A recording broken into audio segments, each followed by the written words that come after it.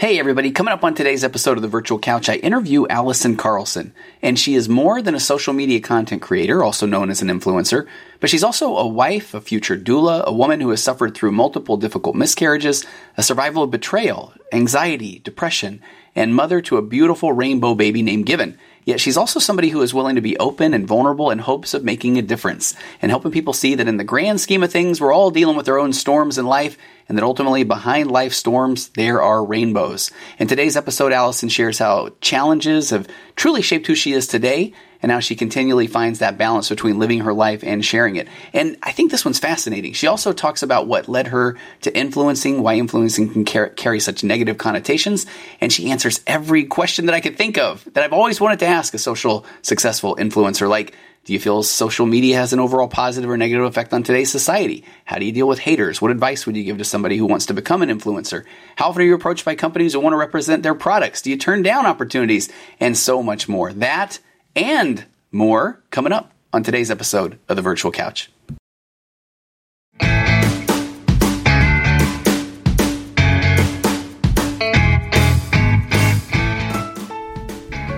Hey everybody, I'll make this one quick. Now, as a therapist myself, of course, I recommend that everybody give therapy a try. Truly, we're all hanging on to some things that would be helpful to process, or there's things in our life that we might, maybe we thought we'd achieve by now, or there's things that we desperately want to achieve so that we won't live a life full of regrets. Or there are people listening right now who may be noticing that their anxiety or their depression is getting a tiny bit more, let's call it amplified, the longer that it's left untreated. You owe it to yourself or those around you, to your spouse, your kids, and actually I guess really the most important person is you, to at the very least give therapy a try. So if you're nervous about finding the right fit, if you're worried about bumping into somebody in a therapy waiting room, if you have any worries about therapy, might I recommend that you go immediately to betterhelp.com/virtualcouch. Again, that's betterhelp.com/virtualcouch, all one word, and take a look at the world of online therapy. Go check out what over 500,000 people have already done before you, and sign up right now. Go to betterhelp.com/virtualcouch. You'll get the help that you need. You'll get 10% off your first month's services. They have a broad range of expertise in their counselor network, which might not be locally available in many areas. The service is available wherever you live. It's worldwide, and you can log into your account at any time and send a message to your counselor. You can get a timely and thoughtful response, plus you can schedule weekly video or phone sessions, so you don't ever have to sit in an uncomfortable waiting room as with traditional therapy, although I maintain that my waiting room is very nice and comfortable. BetterHelp.com will assess your needs, match you with your own licensed professional therapist, and they have therapists that specialize in everything, all kinds of things: OCD, anxiety, depression. They use modalities such as acceptance and commitment therapy, my favorite, and you can start communicating typically in under 24 hours. They're committed to facilitating great therapeutic matches, so they make it easy and free to change counselors if needed. Nothing awkward about that whatsoever. So if you do go through betterhelp.com/virtualcouch, again, you'll receive 10% off your first month's services. So what are you waiting for? You owe it to yourself, and at the very least, just go check it out. Go ahead, pause the podcast right now, go do it. I'm not going anywhere. Now let's get to the show.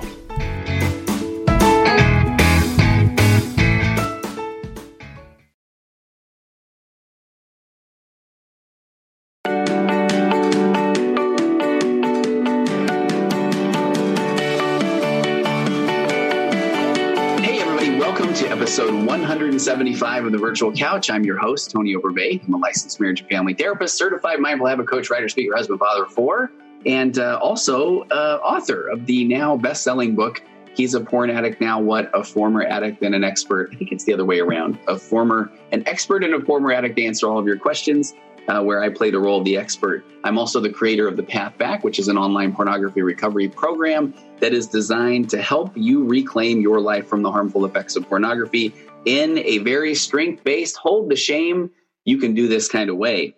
And if you are interested in learning how to put that behind you once and for all, head over to pathbackrecovery.com, and there you can download a short ebook that describes 5 common mistakes that people make when trying to put pornography or any type of compulsive sexual behavior behind them once and for all. Again, that's pathbackrecovery.com. And please visit The Virtual Couch on Instagram. You can also, I'm trying to do more of the question and answers, or maybe a little bit of Instagram TV with some good old therapist advice or answering questions. And I would also encourage you to go to Tony Overbay Licensed Marriage and Family Therapist Facebook page. I also have a Virtual Couch Facebook page that I started much later. So I will be super honest, the Tony Overbay Licensed Marriage and Family Therapist page gets a little bit more attention, a little more love, but I need to spread that love to the Virtual Couch page as well. And if you have a moment, if you like the podcast, please share it with somebody. That's the kind of the podcast currency, or subscribe or rate, review wherever you get your podcast. That would be wonderful. And while I have your attention, I'm going to be very brief with this. But Salt Lake City, I'm going to be speaking at the Outlier Podcast Festival. That's being held on Friday, January 24th and Saturday, January 25th.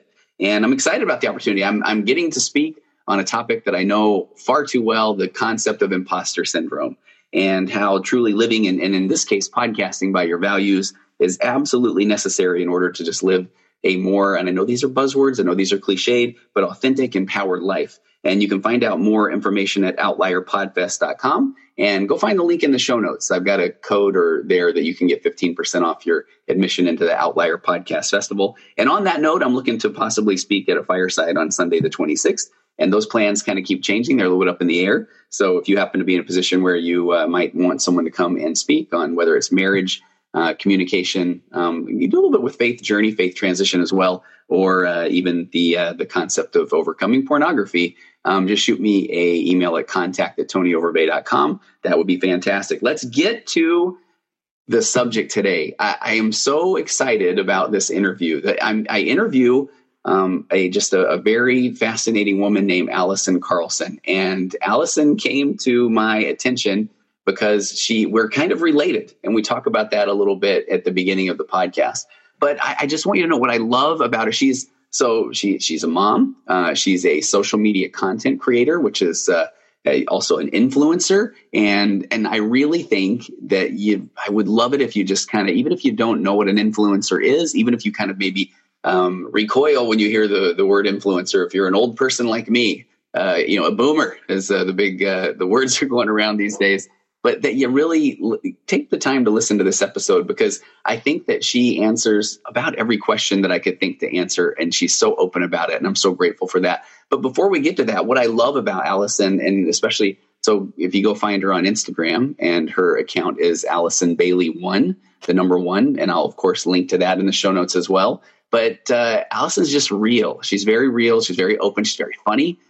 She uses a lot of humor. And again, I'm this old guy. I just turned 50. And I think there's a part of me that had I not maybe become a therapist, I would really be wondering what's up with the kids these days and all this Instagram and the influencing and that sort of thing. But it's here. And that's how people market products. That's how people kind of build an audience. That's just kind of where we're at today. And Allison and I talk about that. And again, she does an amazing job. But before we even get to that, though, she is so real. She talks about navigating through some tough times, and she really has been through a lot in her life. And so that's part of what I think is so just endearing about Allison and her account in particular, and following along with her, is she's really open about the things that she goes through. And we even talk about, and she does an amazing job with this, we talk about why do people put their lives out there, in this day and age as influencers, as social media content creators. What's that balance between sharing your life, living your life?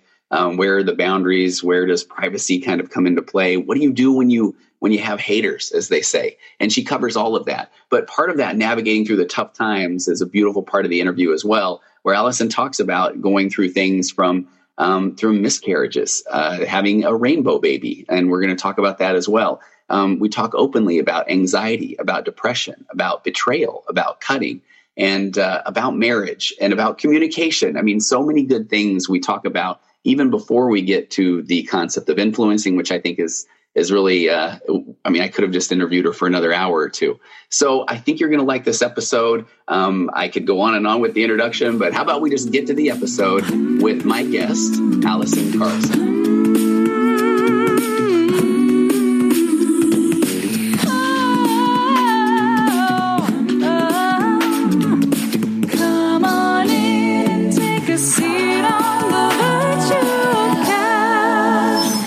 So Allison, the one thing that I'm curious about is what is our relationship? Are we is there a word? I mean, you're not like a sister-in-law. Oh, no. Let's see. No, I don't think there's a word for it, but my sister-in-law's dad.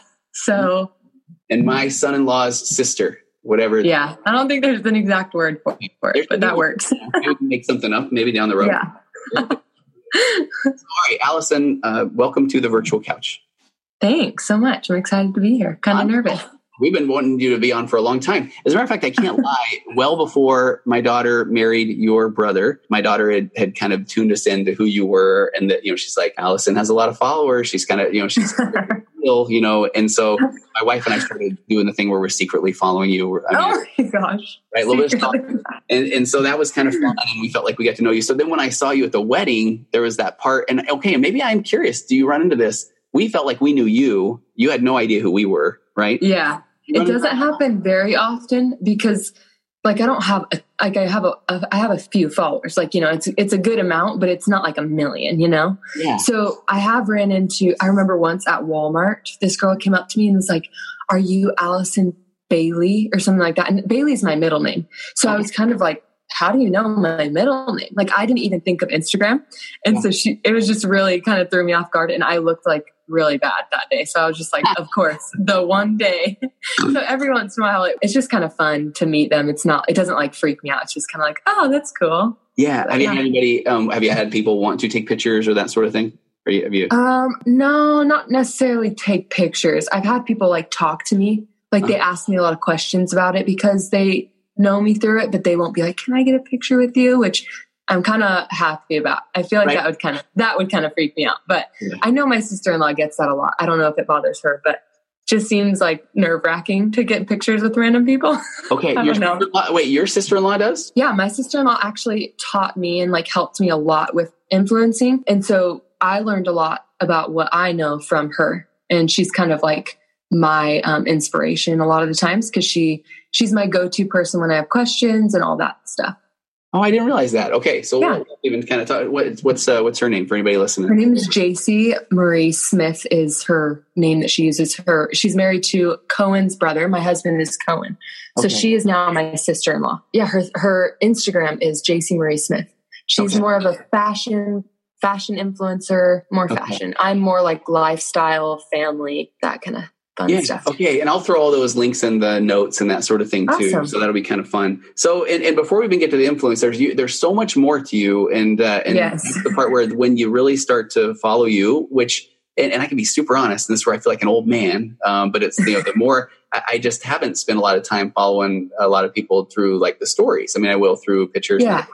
But boy, you really do. And I think what I was drawn to in particular is you're very open, you're very authentic, you kind of put yourself out there. Thanks. And so, I try to be. Well, and so we'll get to the influencer part because I can't wait for that. But before we even do that, I would love to kind of just explore your background a little bit and some of the things that you do share about. Is that okay? Yeah, absolutely. Okay. So where'd you grow up? So I grew up in Gilbert, Arizona. Okay. And I'm actually here right now visiting. Nice. It's very nice and warm. Okay. Right. And you just moved, you live in Utah? Yeah, we live in Utah right now. Okay. Yeah, we just moved here for Cohen's job. Okay. And before that, you were up in Rexburg. Really cold. I was going to say that today, and actually in our, we were teaching a Sunday school class and we were just doing would you prefer this or that? And there was would you rather be warm or would you rather be hot? You got both extremes, right? I mean, Gilbert, you'll go. Cold or hot? Yeah. What's the hottest you get in Gilbert? It's been 120, I want to say. So and I actually don't mind it at all, but I can't do cold. That's my answer. I think that is the correct answer. Everybody's saying they would rather be cold and all that stuff, but all right. Yeah, it's too much with both, and that is the final word that we would rather. It's okay. Yes. And so, do you, out of curiosity, before we get too deep, too? So, do you have any nice Mitch Lovell stories that you can share? That is my son-in-law. Nice. First son-in-law. No, let's go with a little more. No, we don't need the nice. I don't know. Any ones that now are married that I can hear that I wouldn't have wanted to hear before they were married? I'm trying to think. I mean, he was always such a good brother. There's no bad ones, but he did shoot me in the nose once with a BB gun. I'm sure you've heard about that. But I remember hearing about that at the wedding. I saw pictures of this. What happened? Yes. I don't really understand what he was doing. I know he thought it was not loaded, the gun, and he aimed it at me. And I was in the living room. We were just inside, which also blows my mind that he would shoot a gun inside. But it's a BB gun, and I was actually texting my now husband, Cohen, when I was probably a junior in high school, and oh wow, he aimed it at my head. He said he was aiming at my temple. Oh geez. And he shot me in the nose through this side of my nose and then through the middle. Whoa. And so we went to the ER or whatever, and I got stitches, and Mitch was crying. He thought he killed me. It was horrible. Blood was everywhere, and they had to drag me to the bathroom. It was not fun, but it's been forgiven. Okay, good. Forgiven. And that was one of those where you really now can laugh about it. Literally. Yeah. The time. Yeah. That one's a little tough. All right. Absolutely. Okay. Mitch, I still love you and you're still my favorite. All right. So married to Cohen. So where'd you guys meet? Were you high school sweethearts? I mean, technically we met it was the summer before I was in high school. So I was like 8th grade, in the middle of 8th grade and 9th grade. But my older sister, Sydney, introduced us, and she introduced us by singing a song on her guitar that we were going to get married. Wow. Like the song was about how we were going to get married, and it was very awkward, but we ended up getting married. So it was great. But yeah, we just met through my sister, and it was really fun. Okay. So I always like to ask was it love at first sight? But I mean, at that age, is that kind of not necessarily the case? Or? I mean, I definitely liked him right away. Like I thought he was super cute. And I remember speaking in Pig Latin to my sister about how cute he was. But I was like, 13 at that age? Yeah.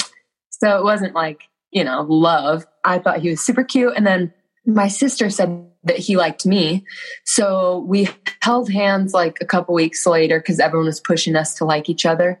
He was so quiet that I didn't know if he liked me. And I feel like at that age, I had already had a boyfriend for 2 years before that age. Wow. So I was used to, someone telling me like, I like you. And the boyfriend I had for 2 years.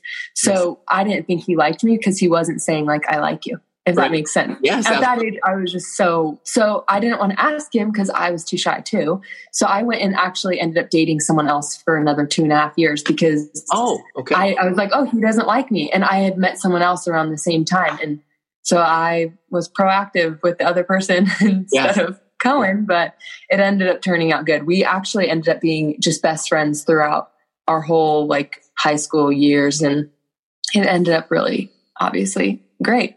Yeah. Okay. Well, and I love that you said that too. Do you feel like when you then became friends, I mean, do you feel like in hindsight that was probably the best way to go? Yes. I actually always say to people about boyfriend and girlfriends that every single person that I dated that I wasn't friends with first, we are not talking anymore. Like we aren't friends. We're not on great terms, but every person I dated that we were friends first, we're still friends. Okay. So I just think it's important.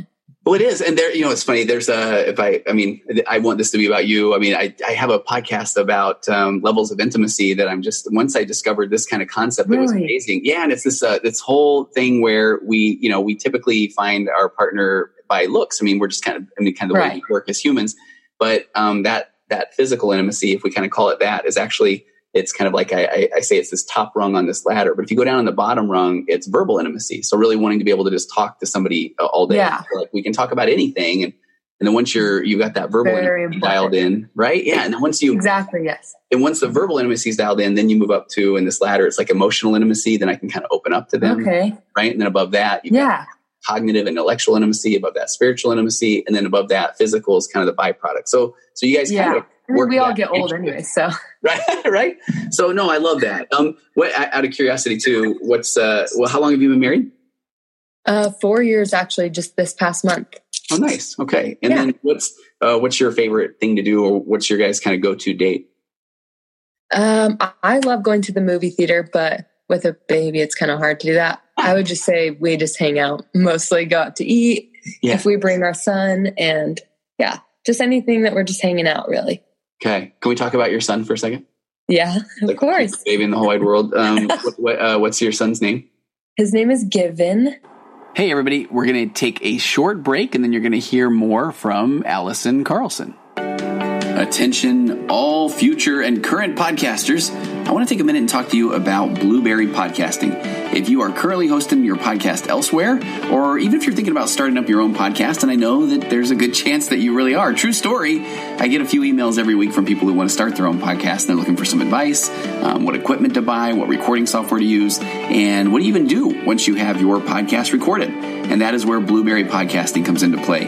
They were the first to be IAB certified, which, trust me, as literally thousands of podcasts come online on a daily basis. Seriously, there are currently over 800,000 podcasts on the market and growing daily. That IAB certification is a very big deal. And they offer 5-day phone support with real live people, the only podcast company that actually offers phone support, and they have email support available every day of the week. And if you're currently hosting your podcast elsewhere, and I can honestly say I used 2 other hosting companies before Blueberry, but the larger the virtual couch got, the more I realized I needed all of Blueberry's advanced features. Let me go through a few of those. And Blueberry Podcasting is fully integrated into WordPress. This is a big deal. They have a PowerPress plugin for those who are already using WordPress, and it makes uploading and promoting your episodes a piece of cake. But you don't even need to be a WordPress user to launch your podcast with Blueberry Podcasting. They provide every hosting customer a basic WordPress site if you need one. So you got that website that goes along with your podcast. That's the reason why Blueberry Podcasters have the longest lived shows in the podcasting space. Over 80,000 shows are taking advantage of Blueberry's podcasting services. And all independent podcast hosts receive unlimited bandwidth on each of their flat rate plans. Blueberry has a pro hosting option for commercial shows, and it has an incredible offering of basic ad injection, which is something that I've been taking advantage of again for the virtual couch, and is one of the main reasons why I switched over to Blueberry Podcasting to begin with. If you need editing services, BlueberryPro.com can help, or they have independent partners that are there for you as well. Blueberry Podcasting is designed to scale as you grow from whether it's 1 to 500 shows on the same platform. So right now you can get 30 days of Blueberry Podcasting free. It includes hosting and stats and a WordPress website if you need one. Publishing is as simple as create and upload. So what are you waiting for? You will find a link in the show notes on this very episode, or you can go to blueberry.com, and it's spelled BLUBRRY.com, and use the code BLU014 to get 30 days of Blueberry Podcasting for free. Again, just head to the show notes of this virtual couch episode, or just go to BLUBRRY.com, sign up and use code BLU014 to get 30 days of Blueberry Podcasting for free. I can't wait to see you out there on the podcasting interwebs. Okay. Can we talk about your son for a second? Yeah, of course. Baby in the whole wide world. What's your son's name? His name is Given. Okay, talk about that. I mean, that's such a unique name. I remember when Alex told us that. Yeah. They're doing that. What is it? And it's like, oh, I really love it. Is there a sense behind that? Yeah, it's kind of all over the place. I am pretty picky with names. I don't want made up names for my kids, but I want them to mean something. But I also want them to be in the dictionary. There's just a lot of things that go with it. And so I really wanted it to mean something. So we ended up miscarrying our first baby, and I wanted something to tie in with that. Okay. So then I heard, or I kind of I used to look around the room and look at an object and see if it would sound good as a name. I know it sounds so weird, but I love it. Somehow Given came up, and we talked about it. And then we saw a documentary called Given, and we kind of just were set on it after that. I was like, that's it. I'm sorry. That has to be it. Wow. And so it kind of reminds me that he was given to us. And, just anytime I say his name, even when I'm thinking about it, I'm like, oh, he's like a gift. And it's just really nice. So I actually I went on Facebook and searched the name Given to see if anyone was named that. I found 2 people, and I messaged both of them. Oh, wow. And one was Samoan and one was African American. And I asked them both, I'm sorry, this is so weird, but I love this name. Can you tell me if you liked this name, if you were bullied, because of it? And both of them wrote back. And one of them wrote back saying that he loved his name. He was never bullied. He was in high school, I think. And then the Samoan wrote back, and he actually ended up being LDS. And he was saying that his parents, that they miscarried before him, and that they named him that because of it. And that I guess, I don't know if this is correct, but this is what he told me, is that in Africa, I think, that it means gift from God. Wow. So I was like, or that give means gift from God. So I was like, that's awesome. We're doing it. So that's how it came about, and we love it. Okay. That's a beautiful story though. That really is. I mean, I love it. Thanks. So, and I actually, when you just even mentioned his nickname, even Give, I mean, that's kind of cute, right? Yeah. I love it. Yeah. I mean, if anybody isn't following you that is listening to this, that reason enough is just to see videos of Given, because he's hilarious, and he's cute, and he seems like the nicest baby. And all right, so are you just showing the good stuff, or is he really that good of a baby? I've shown plenty of blowouts. I've shown quite a few crazy things he does. I mean, I try to keep it positive, on my space, but at the same time, I think it's important for people to see oh my gosh, my kid does that too. Thank goodness. Yeah. So I don't know. It also makes it more laughable. when you're posting about it and people are writing back like, oh my gosh, that happened to me last week. And you're like, oh, phew, I can breathe about it, instead of being like, this is the worst day ever.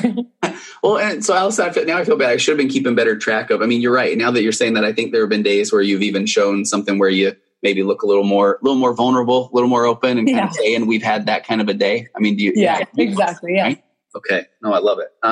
So if maybe we can transition to, you had mentioned miscarriage first. Yeah. That you would tell me about what that was like. So the first time, it was when we had just gotten married, like a few months after we had gotten married. And it actually, I remember it being hard, like them telling me, but I didn't really understand much because, I was newly married. Yeah. And we had lived in New York City when I got pregnant. So then we moved. While we were moving to Idaho, we stopped in Arizona really quick to see family. And that's when I found out I miscarried.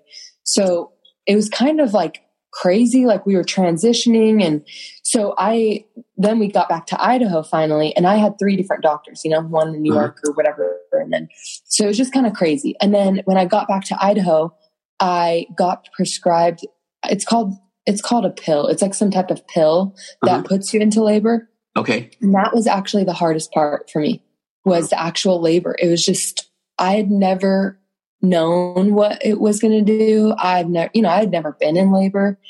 I didn't know what to expect at all. My uncle was my OBGYN at the time when I had just came, and he prescribed it to me, and he just said, don't go to sleep. Like, you might bleed a lot. And he said, you'll bleed for a long time. And that's kind of all he said. Wow. And so I didn't know what to expect, really. And that one was really hard. I was in the tub for 8 hours. And it was, this is very graphic, but it was just filling up with blood, and we would redrain it, and then there wouldn't be hot water anymore.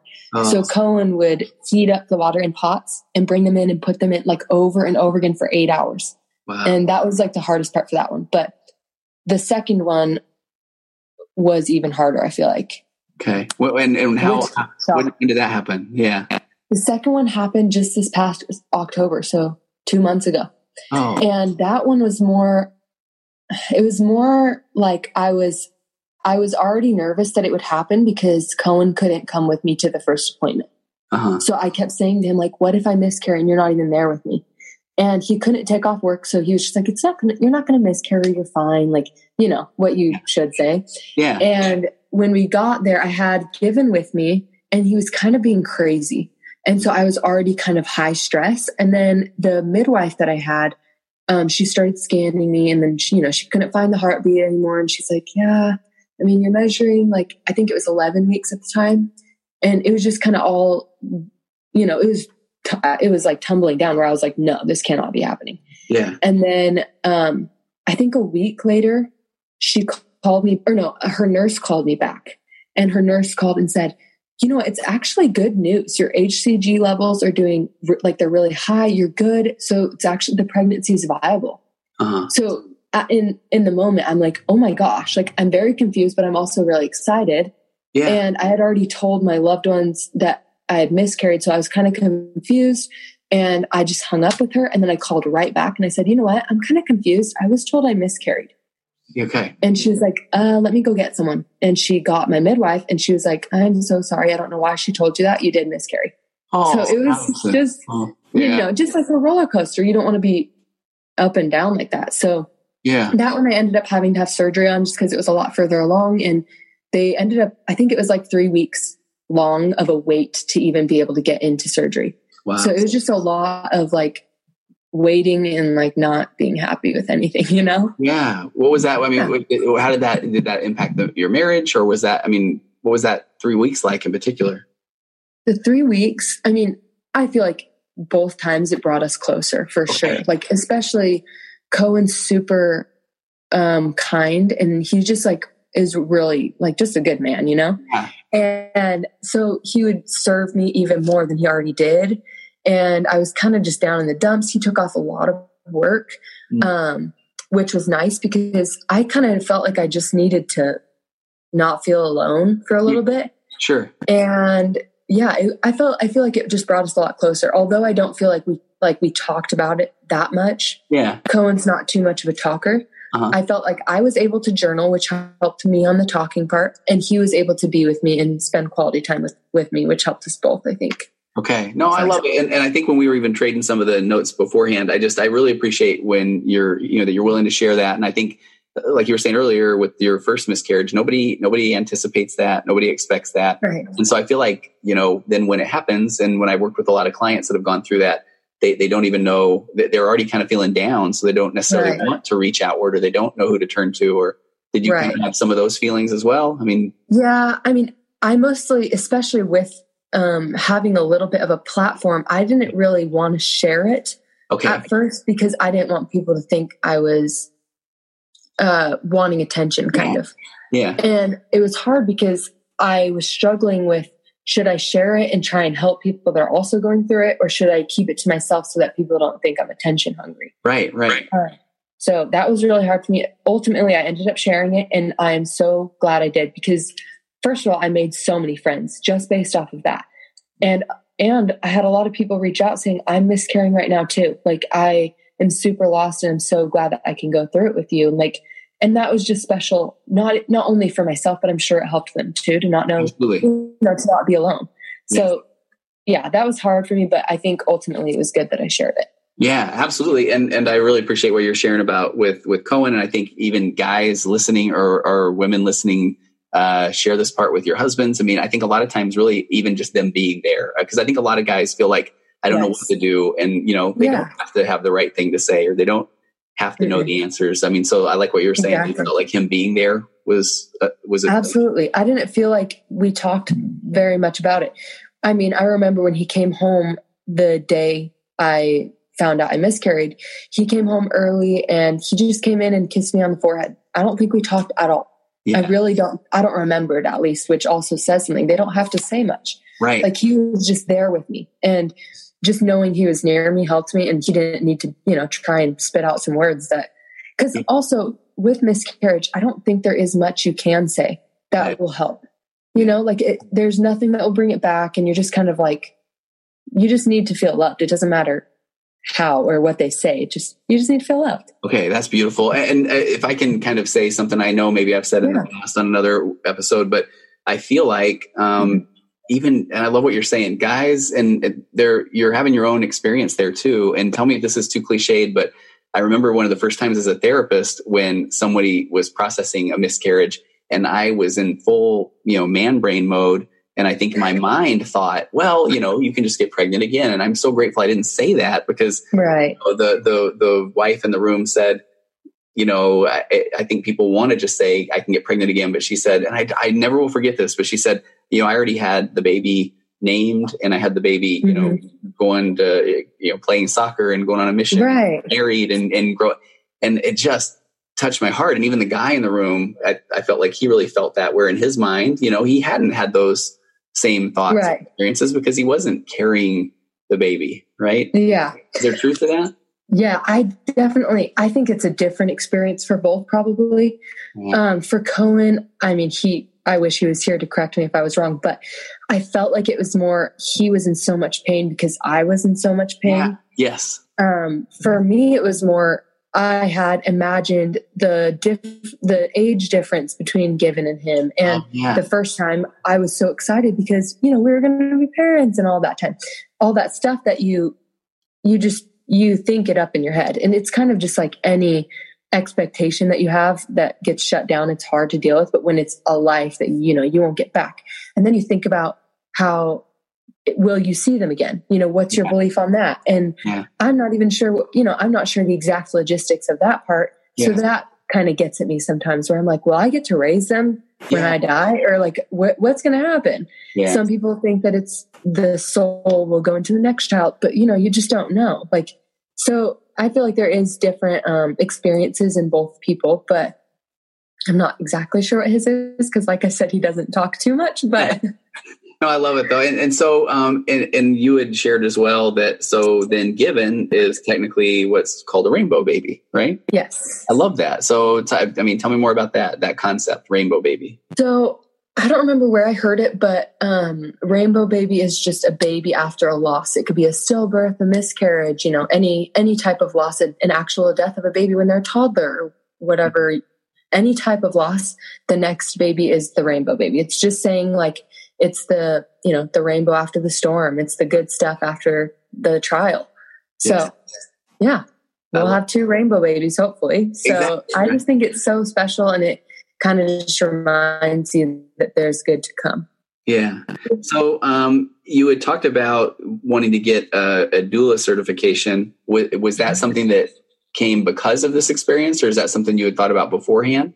No, I have always loved babies, and like everyone that knows me knows I just love babies. But I wanted to be a certified nurse midwife for a long time. Okay. But I didn't want to go back to school to be a nurse if I didn't love it. So then I started thinking about maybe I'll be a doula, and was trying to figure out if I would actually love it. And then when I had given, I would tell everyone that how much I loved birth. Like it was the best experience. And I would just like rave about it. Like I was so passionate about it. Yeah. And it seemed like everyone was kind of confused why I liked birth. Yeah. And they were like, you actually like that? Yeah. And so it kind of got me thinking like, no, I want everyone to like their birth. Like they need to like their birth. It's amazing. So that's kind of what jump started it, where I was like, no, I have to become a doula. People have to like their births. Okay, so that was my inspiration. I love this. When my wife, who loves your stuff already, it is 100%. She gets very passionate about the birthing process. I mean, she even said that. Really? Yeah, she loved all of it. She loved all of it. So I cannot wait for her to hear that. I know it is. I mean, and I feel like she's Superwoman. And I mean, it was almost like that's when she just became alive. That I love that. I'm so happy. So what is a doula? I mean, if I'm being super honest, it's one of those where if somebody were to ask me, I'd be like, oh yeah, I know. What do you think it is? Yeah. And they tell me like, that's right. But what is it? It's kind of confusing. I feel like a lot of people don't quite know what it is. It's basically a birth coach. So they have a lot of different roles, but mainly they're your advocate, the mother's advocate, the father's advocate for their wishes during birth, and, the whole process, like during a pregnancy with their providers and all that. So they can also help with like pain options to like reduce pain and reduce reduce stress. Yeah. And they can do so much, but basically they're there for your advocate to be your support, like anything you need during birth, they can do it. They'll run you errands. They'll do anything. So it's really nice to just have someone there to make sure, kind of to execute the birth plan. Yeah. And then I'm sure that the more you would do that, then there would be confidence. And I mean, I think that would be so incredibly important for somebody to be like, I got this, right? I mean, you're doing great. Okay. What is that certification process like? So the one I'm doing right now is about, I guess there's no timelines on anything. I'm doing an online one. Mm-hmm. Luckily there is no deadline. So it's nice with Given that I can just do it online, and, I won't be stressed like my paper's due tomorrow. Yeah. So basically you just have to go through, I think it's 4 books that I have that they put together, and they all have like 1 million assignments in them. Okay. And then you have to write a few papers, read a few actual books, novels, and then you attend a few births, and then you're done. Wow. As long as you pass, they pass you off. So that's exciting. You're going to have to, already, you're going to have to come back on when you're ready to start doing that. Yeah. So, that'll be fun to talk about. Absolutely. That'll be so fun. Yeah. All right. Are you okay if we kind of shift into the influencing, the social media? Yeah, absolutely. Okay. I am so excited to just talk about this because, and we even had a nice conversation before we hit record, because I so don't want to sound like the 50-year-old man I am, saying that I don't understand this, but, So, first of all, so there's social media content creating and influencing. Is that the same thing? I think it can be, but it also can be separate. It's really hard to explain, because content creating is influencing if you use it. Like, let's say if I'm a content creator, I would be making videos, and I could be making product, like advertising for companies. Yeah. But if I'm an influencer and I do that as well as, just posting about my family, then, it goes hand in hand. I don't know. It's kind of confusing to explain, but I also think there are a lot of influencers who they just kind of post selfies.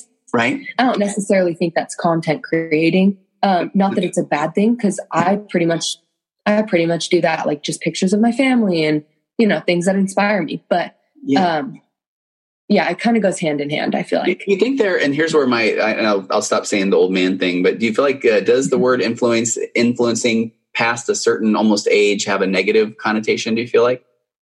I think it does at a lot of ages. Okay. Like even at my age, I think it just depends on the person and what their view is, but I hate the word. Okay. You saw in our notes I wrote, this is another word for influencing. I'm glad you're saying that. So, we kind of want to get away from it then, social media content creators. I mean, I think the only reason I hate it is because you don't know who you're talking to, if they'll hate it. Yeah. And so it's hard to say when they're like, what's your job? And you're like influencing, if they're going to be like, you're stuck up or you're full of yourself, when really you're like, that's not what it's about, Yeah. If you're like, no, it's more about, finding an audience that you connect with. It's about connecting with people. Yeah. And that doesn't seem stuck up to me. So it's hard. That word just seems weird to people, I think, where it seems like you're saying like, I can influence people, when really you're just connecting with them. Yeah. Which is funny, because that's the thing where that's what advertising is. That's what, exactly. And that's the part where I don't know when that hit me, but there was a part of me that said, wait a minute, why is everybody getting so down on this? And I feel like this is the way that products are marketed, and this is the way, this is where we're at now. And so why is there all of this backlash? But I think you nailed it there, where, there are people that maybe don't necessarily do it from a very genuine place, or they, like that's, of course. I mean, it's such there's so many different people that are doing it that you can't just say, if you're an influencer, you're genuine. It's just, you choose who you want to follow, who is, or if you don't want to follow a genuine person, that's fine. You choose. Yeah. But there's such a wide spectrum of people that do it. So it's hard to say if you like it or not.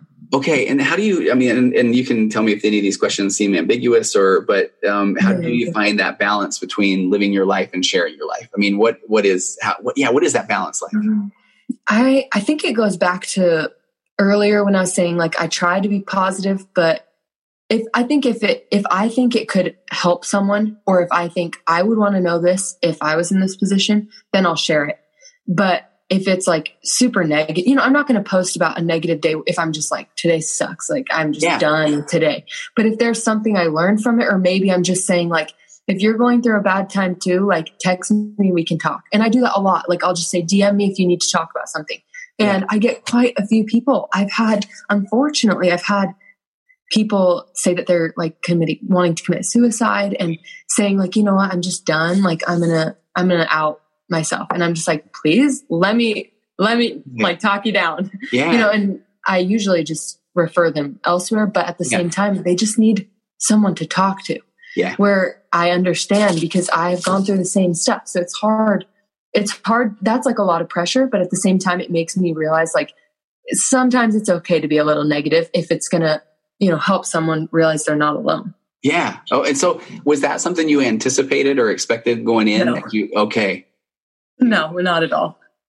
Nope. I feel like the first time anything like that happened was I posted something like, get something off your chest or something like that, thinking people would say, like, I put my friend's toothbrush in the toilet, whatever. Right. And instead I got things like, I tried to commit suicide yesterday, or, things like that, where I'm like, I'm reaching out to you immediately. So I would just like click on their icon and go talk to them. But I did not expect it. Now, I don't even know if I said the right things. Who knows? But one of them, that was their first time saying that to me. We still keep in contact quite often, like once a month or so. Yeah. And she still is really depressed. And so it's just, not that I'm any type of doctor or therapist or anything.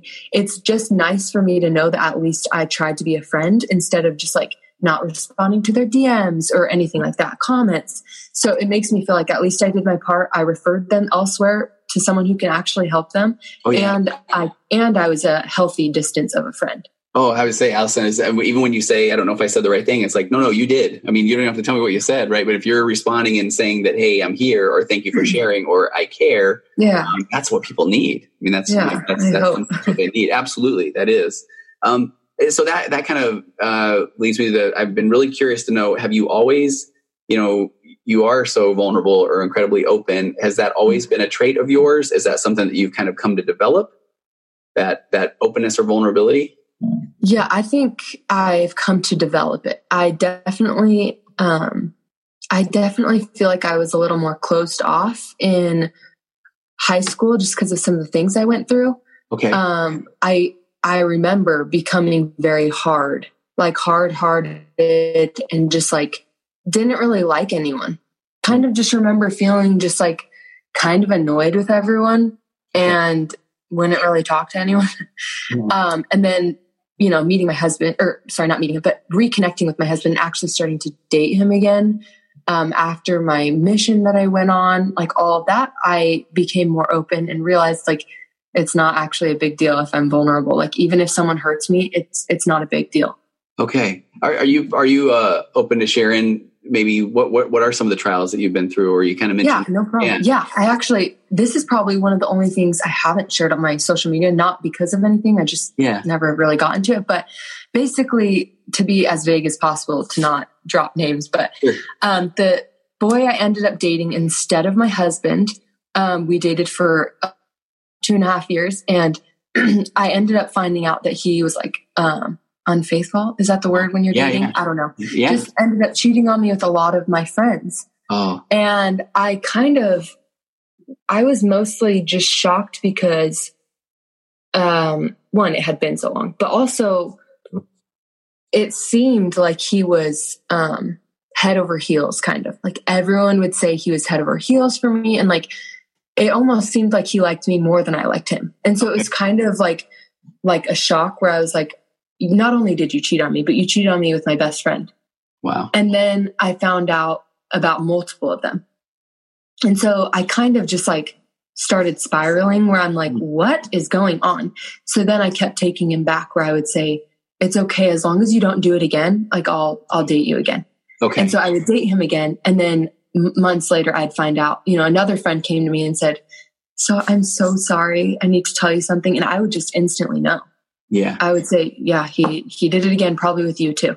So in high school, I lost all of my friends. My very best friend at one point was his sister, wow, who I ended up losing as a friend too, because of all the drama. Of course you're going to take your brother's side. Right. So luckily I don't have any bad feelings towards them, but at the time it just kind of ripped me apart. And so I stayed with him for a long time. And then the last thing I found out was that he was addicted to pornography, which he ended up telling me. And that luckily was my last straw. I was just like, yeah, I'm done. I'm done. So I think. Oh, I was gonna say, so, it sounds like, that's like this repeated feeling of betrayal or. Yes, exactly. Okay. I feel like that's a good word for the feeling I had in high school, like throughout the whole thing. Because it wouldn't just be with, and it wouldn't just be with him. As you're finding out these friends, mm-hmm. right? So then does that start to, okay, who can I count on or who can I believe in? Exactly. Yeah. And I remember a time where I used to talk, when I was talking to Cohen, who's my husband now, when we were just friends, I would tell him, we liked each other, but I was still having, issues where I just didn't trust anyone. I would tell him, I don't really believe in love. Absolutely. I always would just tell him, I feel like it's just when people get bored that they would start to say like, I love you, because they needed something new. Yeah. And so they would start being like, oh, I love you, because it's new and fun to say that. Yeah. And I remember now, like all the times when I would say that to him, he would tell me now that he's told me he loved me, that it would hurt him so badly because he loved me. And so he wouldn't tell me because I didn't believe in it. Wow. And it was just really hard because at the time I'm like, I do not, I don't buy into that. I would just say, I don't believe in that. I don't buy into it. But obviously now I realize I was just in high school and was dating a kid far too old, for me. He's way older than me and just not for me. It's funny though. Even when you say that, and I appreciate that part where you're saying, I know I was just in high school, but man, when you're in high school, and this is what I'm doing. I spoke at a seminar yesterday where I was talking about how do you talk to kids, your teens, and And I mean, if your parents go right in and say, hey, you shouldn't be dating or don't date or whatever, you're not going to go, man, okay, I think I'll give all this time, right? That exact thing happened too. So did it really? Okay. Yes. My dad had many screaming matches with them. Okay. Not even screaming, but like my dad is a teddy bear, like does not yell. The few times he was to him. Okay. It wasn't a good match. But the first time I brought him home, my dad said that he didn't have a good feeling about him. And as a teenager, you're not going to listen. I was just like, he loves me. He writes me poems, whatever, Yeah. Where it just wasn't a good fit. But I'm sure he's a great guy now. And it's great. It's just that at the time, it really messed with me. And I ended up going on a mission and I moved on. But at the same time, it's like my mind wouldn't let me. And so on my mission, I ended up going to see a psychiatrist, and I would have a reoccurring nightmare that was probably at one point in my mission, it was probably every single night where I couldn't even go to sleep because I knew I would get the nightmare. And so I was telling my therapist, she was a psychiatrist, about it. Yeah. And she ended up like diagnosing me with PTSD and depression and anxiety, and basically just saying like, this is what your dream means. And it was basically all like, you think every person in your life is going to betray you.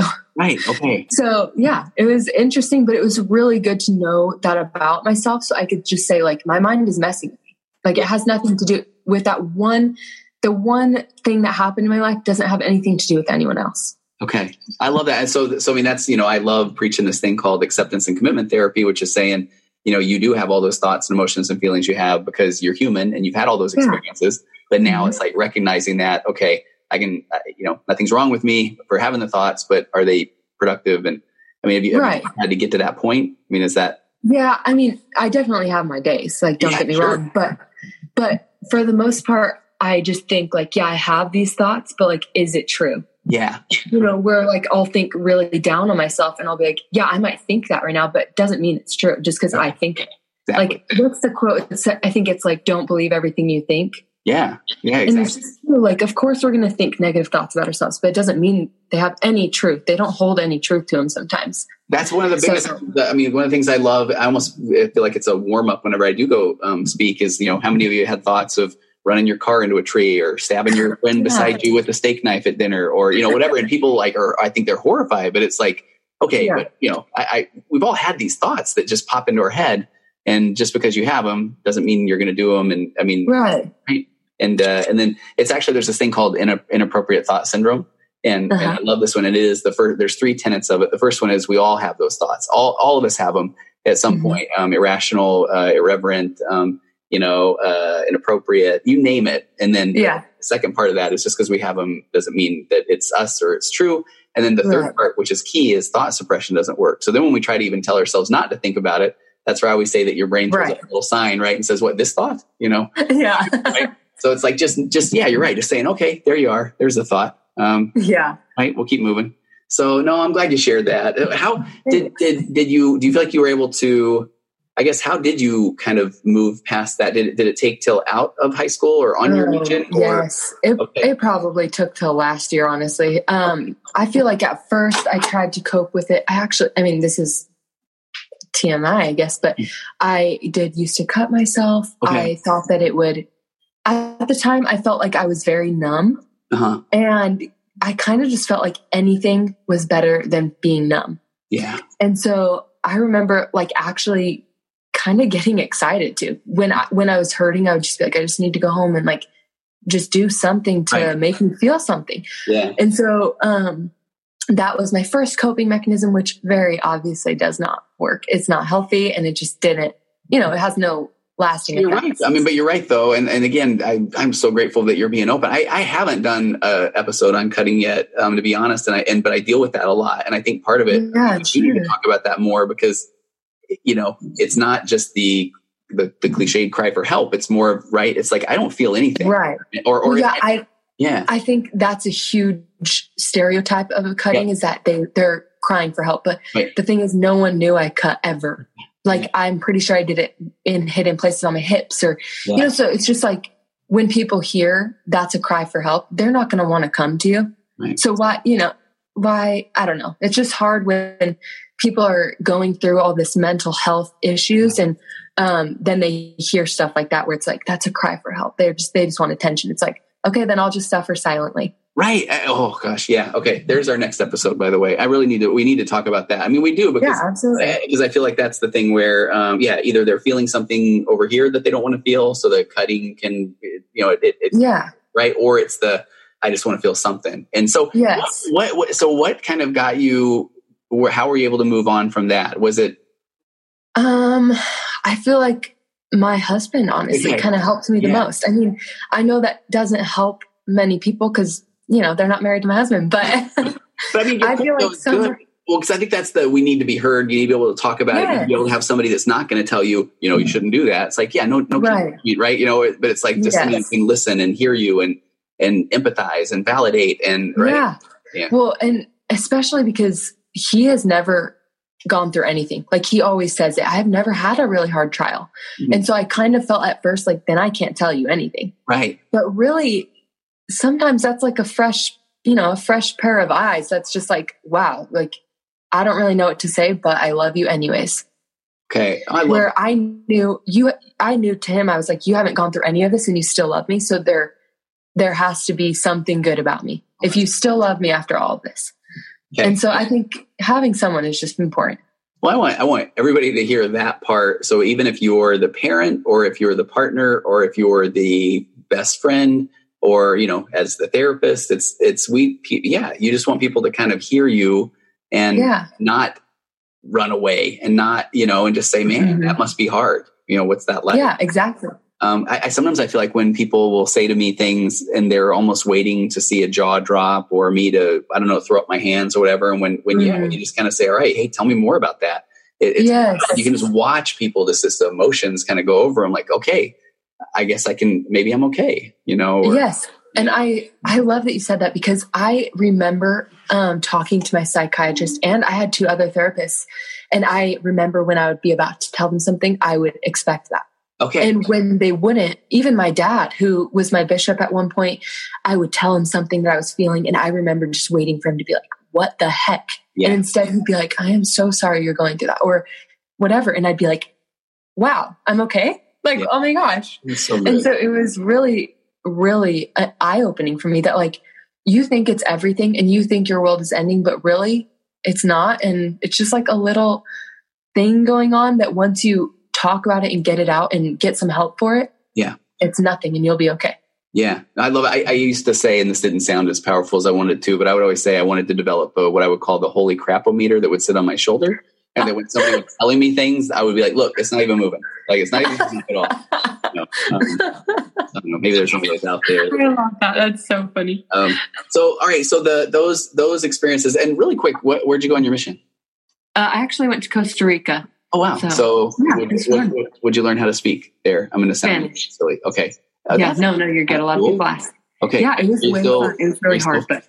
Is that one of those where it's like, oh man, I can't hold all these big giant baskets of fruit? I mean, is it, No, there were some areas that are more, third world, but like my first area was mostly, I guess it was half and half, like North Americans. Okay. Yeah. So our bishop was from here. Okay. So but a good experience though. Yes, it was pretty good. It was really hard, but very good. Okay, so I took us off the path of the social media content creating a bit. Yeah, you're good. But I think that was the good to kind of know those are those trials that you've had, how you've shaped you. So then, and maybe one of the questions that I had that I think we kind of answered here, but was, do you feel like sharing about even the things you share on Instagram is more of a therapeutic effect for you to be able to share and process? Or is it more about the people and the response that you get? Or maybe kind of both?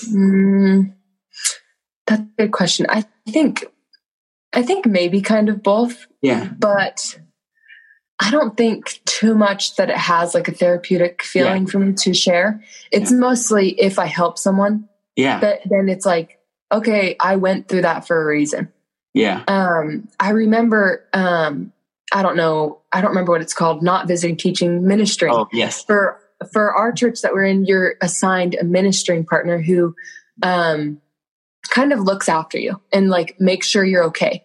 But I used to hate this. I used to think it was so ridiculous and rehearsed and just kind of like, okay, I don't want to take my time out of my day for you to come see me and act like you care about me.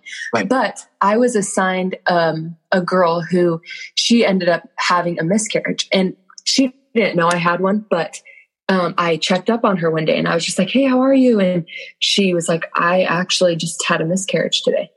Wow. And it was so powerful that I was just like, that is why we do it. Yeah. Like, of course I was put up with her, like that we were partnered together, because now my miscarriage didn't seem so meaningless. Yeah. Because I was able to help her. And luckily she felt the same. She was like, I don't know what I would have done without you. And I mean, that obviously feels good to feel like I helped. And so I was really, really happy that my trial something came from my trial is what I'm trying to say. Yeah.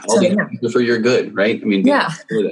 I'm really curious about this too. Have you experienced haters, or hate on social media? And if so, what's that been like? Yes, I have, for sure. I've mostly experienced a lot of fake accounts that will be mean to me. Okay. But the funny thing is, it definitely used to bother me where I would cry or, whatever. But most of the time I can tell either exactly who they are because of what they're saying, or that they were from high school because of what they're saying. Okay. And so it kind of just, to me, I'm like, you're still there. Like, poor you, But I've heard, there's a quote that's always stuck with me. It's something like what Susie says about Sally says more about Susie than it does about Sally. Okay. I don't know if you've heard about that, but I like that. It kind of hits me in so many ways, because it kind of makes me think it's the same with treating people, like how you treat them. How you treat someone says more about you than it does about them, obviously. Yeah. What you say about someone says more about you than it does about them.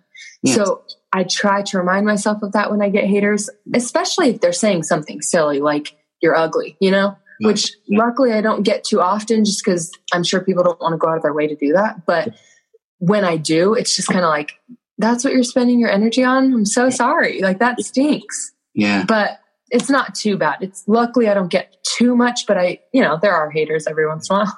Well, and I want to find that. I mean, that quote's awesome. I mean, because I do feel like I even get people and this used to bother me, even people saying, oh, you're a therapist, do people really need therapy? And I used to feel like I had to justify that. Right. And now it's like, if that's where you're at, then bless your heart. And remember me a few years down the road when.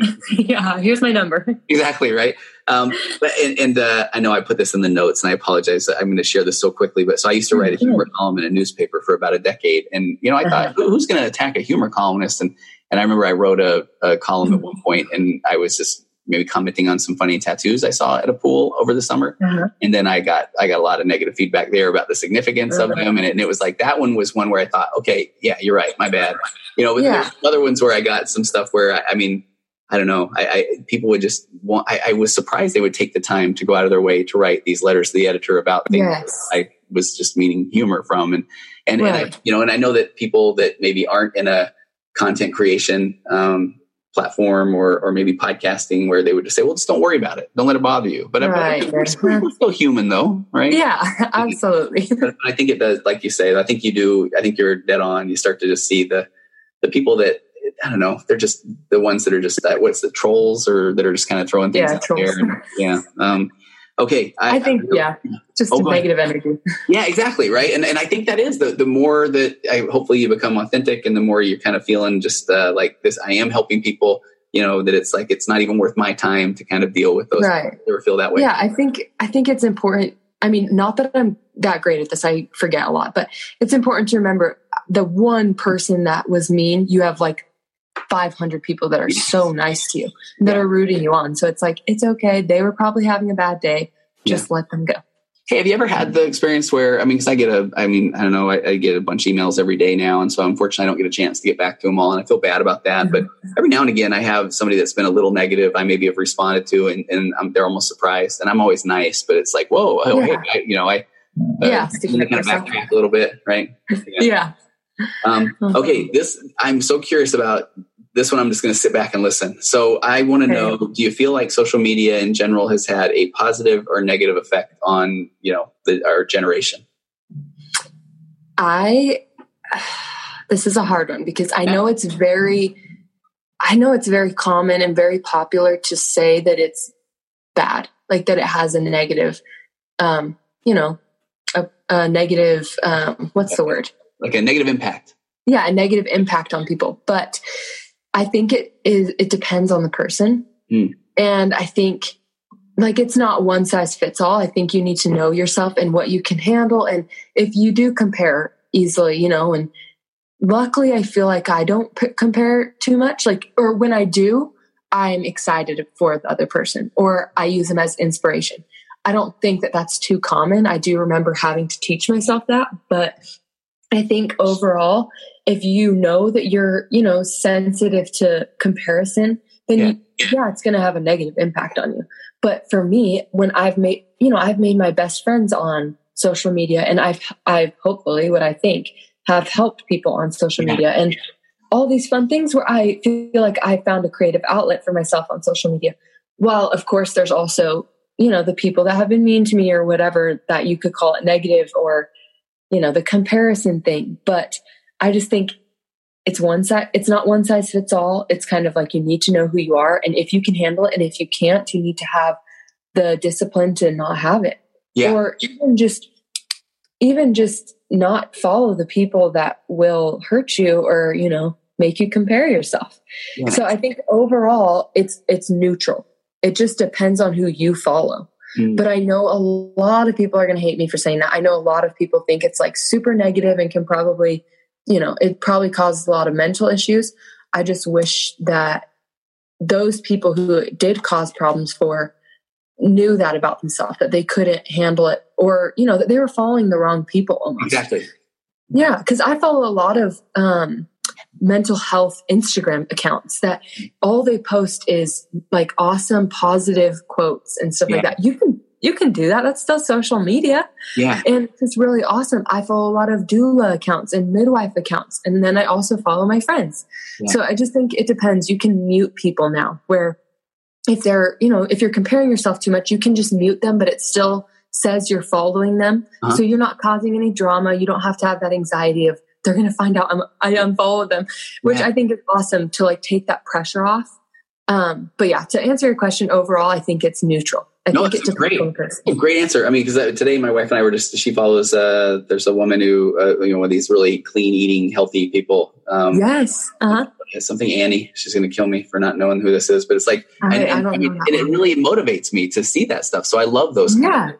And I was kind of talking with you earlier, and I know I have a hard time sometimes making sense of this, but I've been in a spot where I've done some consulting, and there's some pretty amazing data that just talks about, and I'll be super quick, but when I was relating to my parents growing up, there really wasn't a huge generational gap. And I think in the notes I was sharing with you, and I don't know if this made sense, but it's almost like, they had records, I had CDs. I mean, we're still trying to make just sense a small jump. Right? Yeah, small jump. And now there was this data that I was kind of presented with that showed the jump in, the speed at which technology is doubling or increasing, that's also the speed at which the generations are kind of increasing as well. And so the difference between me as a 50-year-old guy and my 16-year-old son is, I mean, it's not even on the same page. Yeah. Right. So, and I feel like that's kind of what we're doing with social media. I mean, it's not even necessarily a debate of, should we have it? Should we not? Because it's here. I mean, we have it. Exactly. Right? You just need to figure out what will work for you. Yeah. That's why I like what you're saying with the mute people, follow people that are motivating. And every day they come out with a new app. Like every single day, there's so many. We're not going, it's not going to be going anywhere anytime soon. Right. Okay. That one of the questions that I think we had to ask my daughter for a few of them, and I love one of them was, do you ever worry about making sure you're relevant in whatever is next? I mean, is there, and I don't even know if that's the right way to ask that question. Yeah, I get what you're saying. Yeah. Okay. I don't necessarily worry about it because I want to be relevant, but I sometimes worry about like, oh, if Instagram's gone, then my whole money that I get from it is gone as well. Yeah. Okay. But it's not like a huge worry, but I do think like YouTube is probably the next thing. Yeah. Instagram's probably fading out. People are getting bored of Instagram. They're getting bored of the same pictures. It's almost that now nothing gives the wow factor. Yeah. When before, if you posted a cool or, curated picture, it'd be like, wow, this is so cool. You'd save that. You'd send it to all your friends. Now it's like, seen that, been there, done that, whatever. Yeah. So I think YouTube is definitely the next thing because, you're talking more with your people. You're creating an actual bond where mostly it only happens on Instagram stories, which I feel like is becoming more popular than the feed itself now. Yes. Yeah. So it's just, you need to have a connection with the people that, your audience they're not going to be there. They don't care about you. Yeah. So this is so interesting. All right, you're going to be my therapist for a minute. Okay. I got to process this. So this is why I think it's so interesting. So, I create an Instagram account and, nothing as far as like in the grand scheme of things, a large amount of followers. And, but then my podcast is in the 99th percentile with, some millions of downloads or whatever. But then I take the podcast interviews, put them on YouTube. And again, not many subscribers, And so it is so funny where I'll have a teenager go, especially one of my clients, he's hilarious, but he'll say, okay, I went to, watch an interview of yours. He's like, you only got like a few hundred subscribers. That video doesn't have anything. And I'm finding myself wanting to defend myself and say, oh yeah, well, I've got millions of downloads of podcasts, right? And he doesn't care. And so it is interesting to see where all of these things kind of land. I'm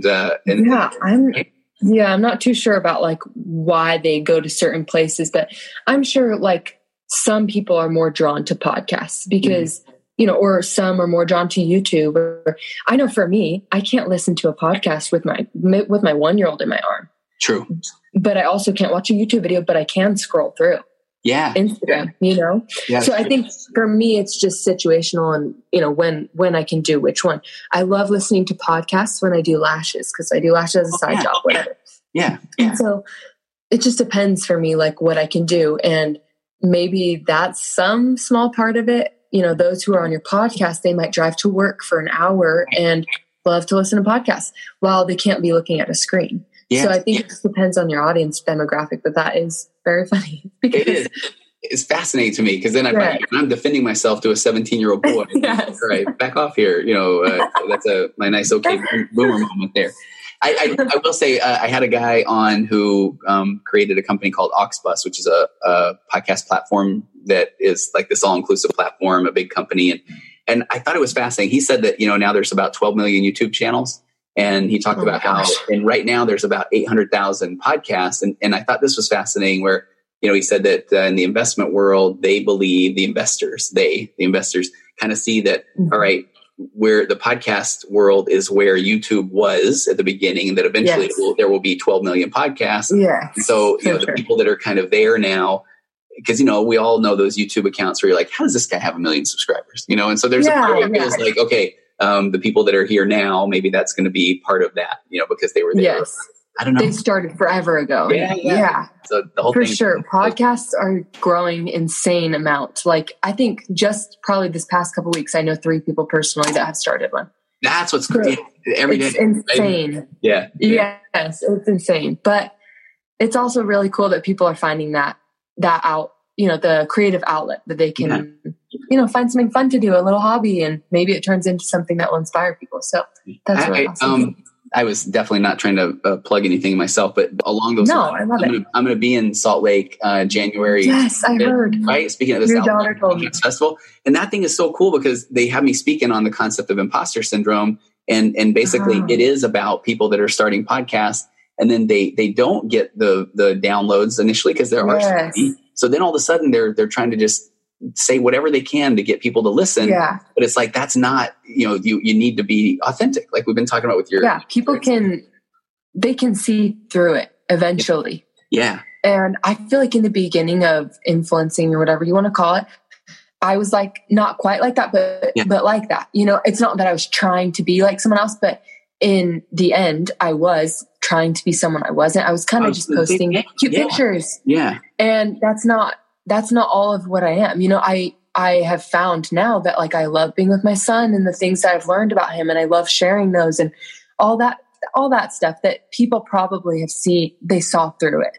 Yeah. And they were probably like unfollowing because it's not relatable when you're trying to be like, you're trying to fit the mold. Exactly. You know, it's more relatable when you're actually relatable, you know, when you're actually going through stuff that people are going through, and not just like this perfect Instagram person where we're all like, yeah, we know you had a sun that blew out today. Don't try and hide it. Right. Yeah. But you still look amazing, and the lighting is perfect and that sort of thing.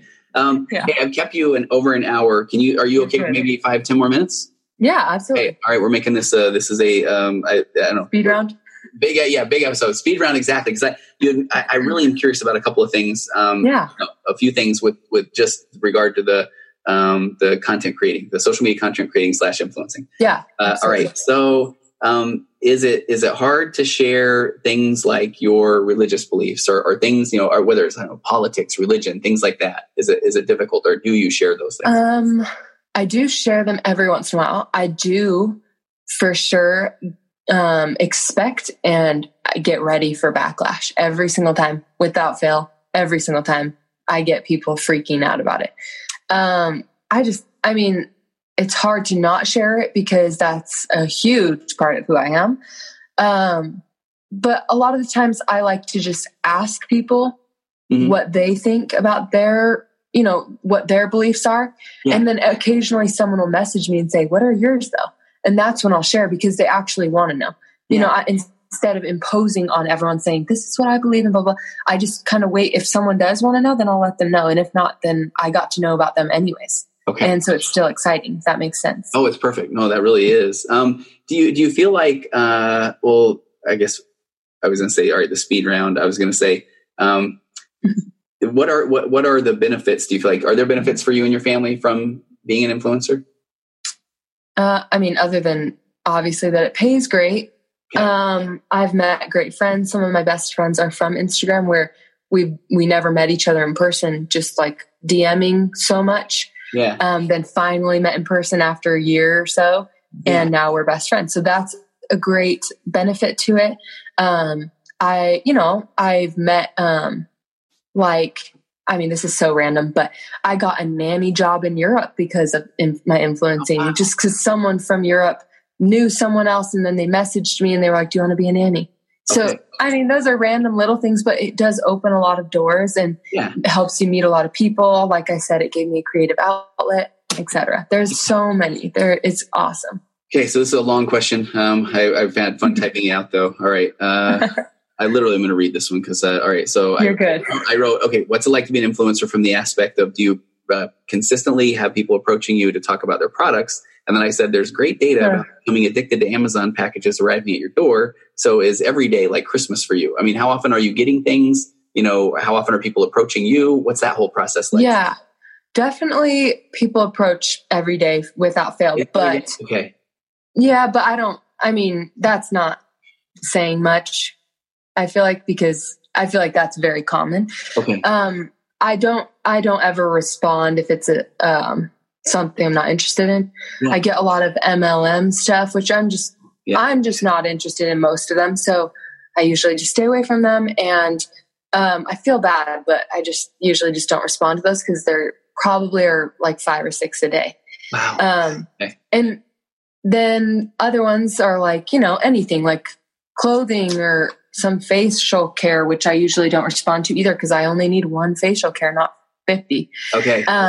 And then about the packaging, I feel like it definitely feels like Christmas when I get a package, but it's not too addicting. Okay. I guess I don't know. Like, it's obviously exciting, but it's not like I'm like, I need to get something. Like, I won't just go buy something because it's awesome to have a package. But it's definitely exciting. I love, honestly, it is kind of fun when you're doing, I don't even know what you call them. Is it like an opening, unwrapping, those that where it's like you just have unboxing or a haul. Yeah. A haul. That's it. I love that phrase. Yeah. When you get a haul. I can't lie. I'm always like, okay, what she got next? And There's like That's so funny. sippy cup that I wanted to get for myself at one point. Appsible or something like that. I still remember that one. It was very fascinating. That is funny. So is it ever, well, so I think you answered this next one then. So there are there plenty of just products where, it's like, what do they think? I mean, I don't know, like beard oil or something. I mean, I'm making that one up, but it's like something that's really off the mark, but people are like, hey, how about this? I mean, there are a lot that are like, I don't drink tea and I don't drink coffee. So but it's not their fault. I just am like, oh, I'm so sorry, I don't drink that. Or people that are just flat out rude, talking about like needing to, like, oh, I'm sure you need to lose your baby weight. Let me help. And it's just gosh, okay. Maybe not say that. So those people, I usually just don't respond because I don't have the time to do that. Yeah. But for the most part, they're usually trying to be relevant. Like they think it will fit my style, but it sometimes doesn't. Like, or I don't think it's cute, or something like that, which I feel bad about, but I'm not show my audience like, look how cute this is, when it's not. Which I'm grateful that you say that though, right? I think that's one of those things where people assume that a lot of influencers, I'm sure, just whoever is willing to pay me, right? Right, exactly. Okay, and then was it ever hard? What was that beginning like? Was it hard finding the followers, or do you feel like you started at a good time when people were very receptive? I don't think I started at a good time. Okay. I feel like it was very hard, but I have noticed when I stop caring, I get more followers. Okay. When I stop like trying so hard to, create the perfect picture or like whatever, curate whatever I'm saying, I get more followers. When I just talk about what I'm thinking and feeling, I get more followers. Okay. So like that goes back to me saying people can see through when you're not being authentic. Yeah. When I am my most authentic self, when I am like bringing out my insecurities, I get more followers. Gotcha. That does. Yeah. So I don't even care if any of Allison's followers follow me. See what I just did there? Exactly. There you I don't even care. That's right. Exactly. Okay. Maybe I'm going to save this one for the very end. But what are kind of some of the principles? Maybe do you have principles you kind of focus on with your platform? I would say, I feel like my main reoccurring thought is that I want them to feel important, or like I want them to feel needed. And I want them to know that people care about the little things about them, like what their favorite color is and what they believe in and that kind of stuff. I think it's important, especially now when everyone's trying to be an influencer, to show people that aren't necessarily influencers that we care about them too. Like it's interesting to hear and learn about people, even if they're not 1 million followers. Right. Okay. No, that's very good. And then so in perfect segue into this question, would you recommend someone to pursue influencing? Because I'll be honest, if I meet with a teenager these days, I mean, I've had several that will say, I would like to be an influencer. Right. It is very, people really want to do it. Yeah. I would not recommend it. I was just talking to my dad about this. I would never recommend for someone to try to become one, but I would recommend for someone to, do something they're passionate about and find their own platform to talk about it. Yeah. Not necessarily go find followers so you can talk about it. Yeah. It'd be talk about it, and people who are drawn to that will come. Mm-hmm. It's like you just find I don't know how to say this word. It's like NICHE, niche or niche. Yeah. Niche. Yeah. Find your niche, and people who are interested in that will come. But I think when you try and do it the opposite way, it will backfire and you will be burnt out, and it's just not the best. So I would say don't try to become an influencer, but if you have something you love and that you're passionate about and you want to share it, absolutely do it. Absolutely. Yeah. Right. Yeah. No, that's perfect. I think that goes back to that. What I'm going to speak about at this conference, if you're trying to just be someone that someone else, you think someone wants you to be, it's not going to feel authentic, and people are going to pick up on that. They are going to pick up on that. All right. We talked a little bit about this beforehand, so I'm excited about this one. Any funny influencing stories, Allison? Oh boy. Yeah, this happened. So I was telling you about this earlier. I wasn't sure if I was allowed to share it, but you're going to allow me to share a story as well. So we're going to be both vulnerable, right? Basically, every once in a while, I'll get a DM that is usually a man asking if Cohen, my husband, and I are swingers. And to me, it's just like, first of all, I mean, if I was, why would I do that with a random person? I don't know how it works, but I don't feel like you would do that with random people you'd meet online. Right. But it's also just so funny to me because then, of course, my husband and I go and look at their thing and we like laugh and we're like, what is going on? Like, why? Yeah. But it's just funny that they chose me out of all those people. I'm like, you chose us to talk, like me and my husband to ask that.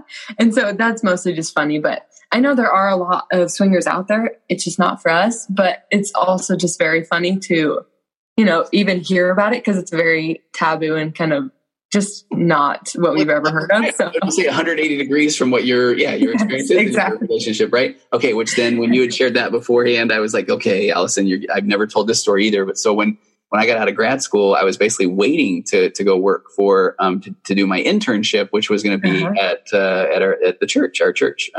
Right. Jesus Christ of Latter-day Saints. So I was going to do an internship there. So squeaky clean, all those sort of things. And I'm waiting for paperwork to go through. I'm working in this little private practice. And the first client that I'm handed is a swinger couple. And so I didn't know what I was doing. Apparently I did things okay because everybody was happy in the end. And so at the end, they were like, I remember them saying, hey, that you really were great and you handled this well. So we could, put your name out here on this at the time, I think it was a bulletin board.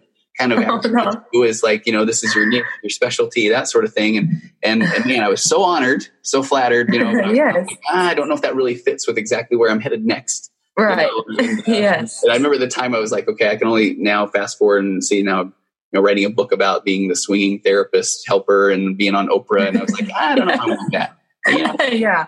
It is just very foreign to us. But I was glad to get help. I mean, it was and everybody lives happily. That's awesome.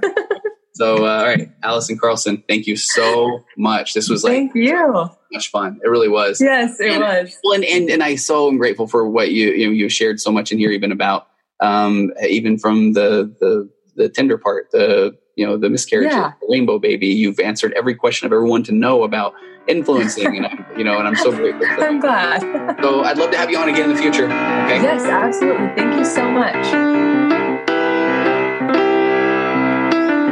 Compressed emotions flying past, our heads and out the other end. The pressures of the daily grind, it's wonderful. Elastic waste and rubber ghost are floating past the midnight hour. They push aside the things that matter most. It's wonderful. I have to wonder which ghost is mine. And somehow takes up all my time. The screen by flies, they tickle all my fancies until vomit. It drowns all deep in our dreams.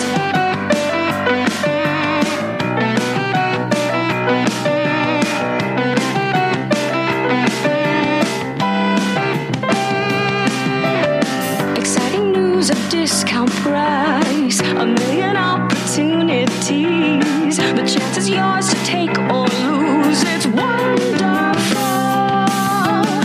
Fun's always on the back burner until the inopportune time. You're always pushed to go farther. Shut up, it's wonderful. I have to wonder which ghost is mine. He eats my ponder and somehow takes up all my time. The screaming fireflies, they tickle all my fancies until vomit. It drowns all deep in our dreams.